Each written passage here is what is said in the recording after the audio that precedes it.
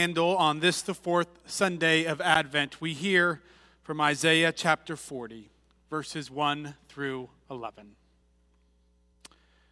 Comfort, O comfort my people, says your God. Speak tenderly to Jerusalem and cry to her that she has served her term, that her penalty is paid, that she has received from the Lord's hand double for all her sins. A voice cries out, in the wilderness, prepare the way of the Lord. Make straight in the desert a highway for our God. Every valley shall be lifted up, and every mountain and hill be made low. The uneven ground shall become level, and the rough places a plain. Then the glory of the Lord shall be revealed, and all people shall see it together, for the mouth of the Lord has spoken. A voice says, cry out. And I said, what shall I cry? All people are grass. Their constancy is like the flower of the field. The grass withers, the flower fades. When the breath of the Lord blows upon it, surely the people are grass. The grass withers, the flower fades, but the word of our God will stand forever. Get you up to a high mountain, O Zion, herald of good tidings. Lift up your voice with strength, O Jerusalem, herald of good tidings. Lift it up, do not fear. Say to the cities of Judah, here is your God. See, the Lord comes with might, and his arm rules for him. His reward is with him, and his recompense before him. He will feed his flock like a shepherd.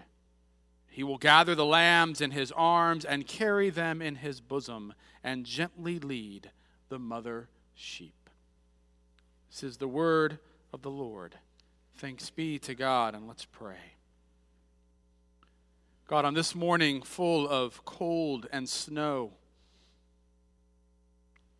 we hear the warmth of your voice through the singing and through the playing of instruments, and we give you praise. We pray, God, that you would continue to speak. May your words be heard afresh.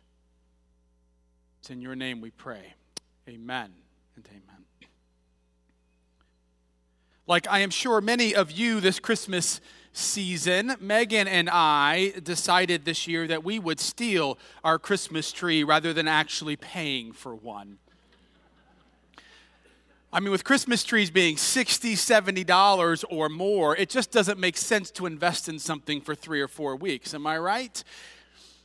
You guys are really nervous. I am somewhat kidding.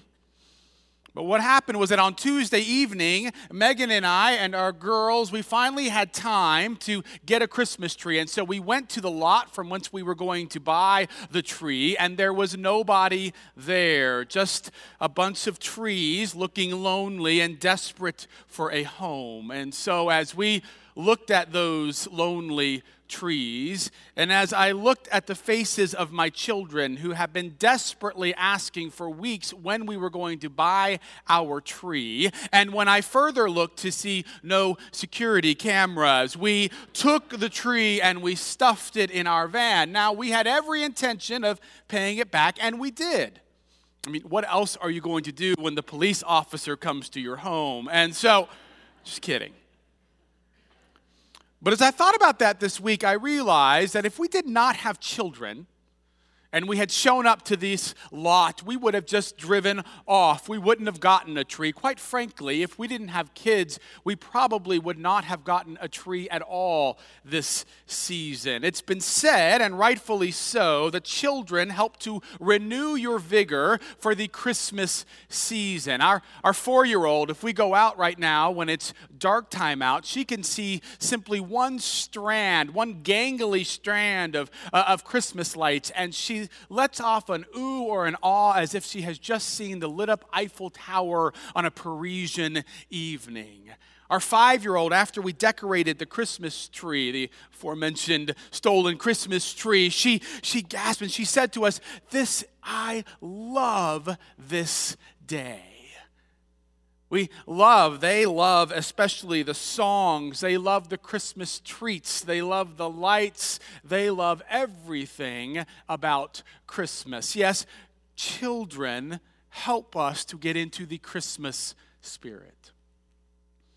But as I was thinking about that even more this week, I realized that while most of us would probably agree to that, I'm not sure how many of us would agree to the fact that the exile, what we've been talking about all during this Advent season, brokenness and pain, struggle and strife, how those actually should also put us into a Christmas spirit, just like children do. Now, I realize, I'm very cognizant that during this season, I have not been talking about overly celebratory and exciting things. Brokenness and pain do not excite most of us. I realize that there are probably some of you who are thinking, never invite the pastor over to your Christmas party because he'll be talking about struggle and pain and suffering, and all we want to do is drink eggnog and wear an ugly sweater. But it seems to me what I have been suggesting over these last few weeks and what Scott started suggesting at the very first Sunday of Advent is the reality that it is only when we are willing to face the struggles and difficulties and strains of life outside of us and even inside of us that we can genuinely begin to celebrate Christmas. This past week has been a particularly difficult one in the life of the family of ZPC.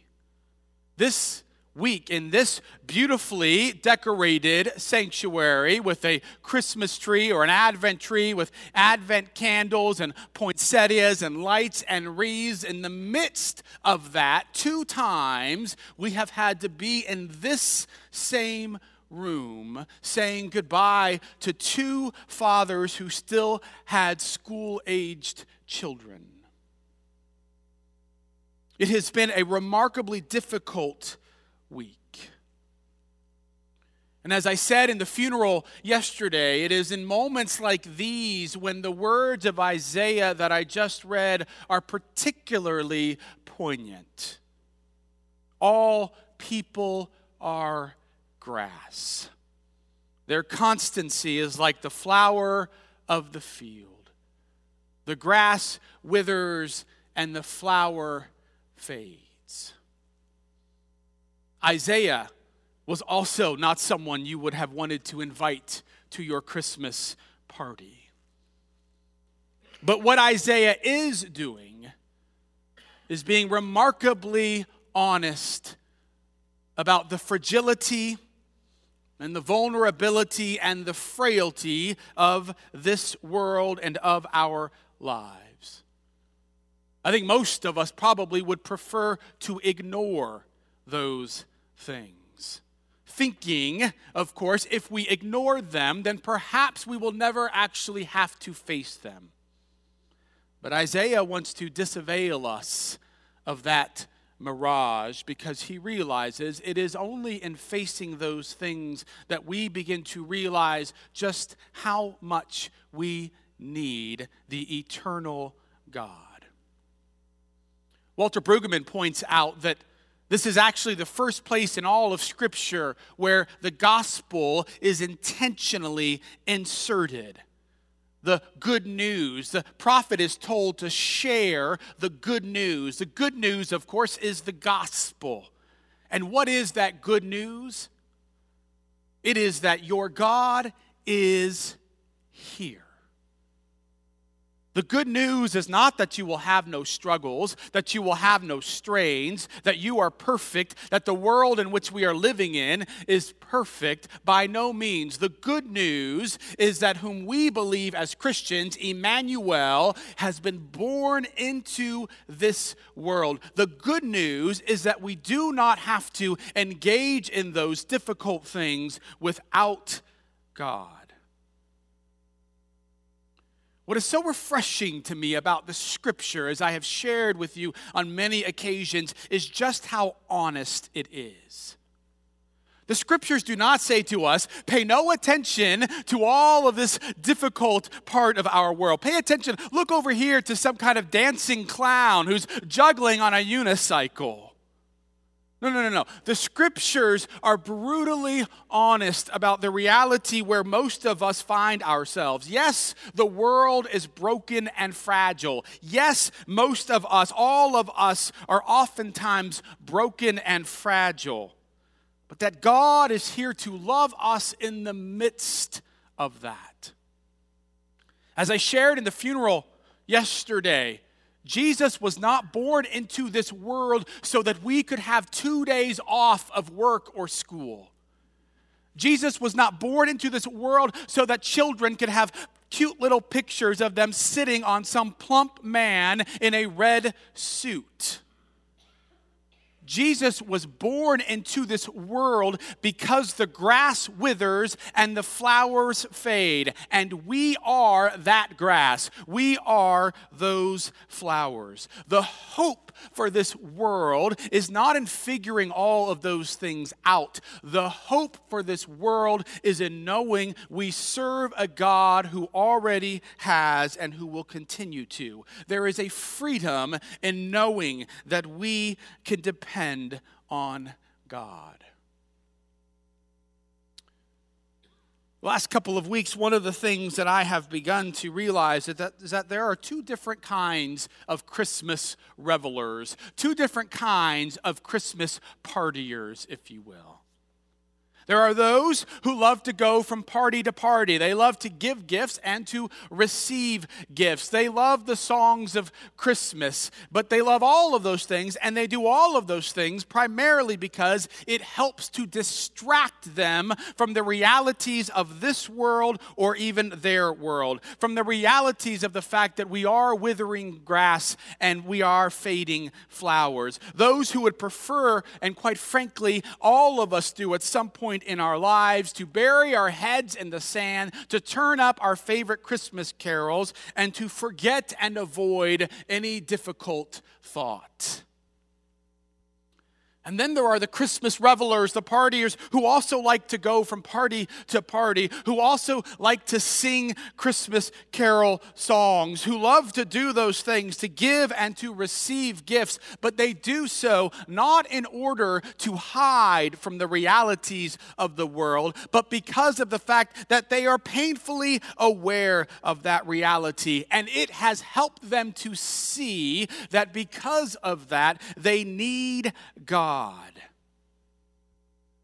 They are not afraid to admit that yes, they are withering grass. Yes, they are fading flowers. And it helps them to see that because of that, there is no way that they can do this without God. And the good news, the great news, the gospel news is that they do not have to. That life will continue to be difficult, but there is great freedom and rejoicing in knowing that we do not have to be perfect, and that in the midst of that, we can rest, as Isaiah says, in the arms of the shepherd who takes us into his bosom. And that, sisters and brothers, is reason to celebrate. We have 1 week, Christmas revelers, to rejoice and to celebrate before Christmas Day. And the question for us is, why will we celebrate?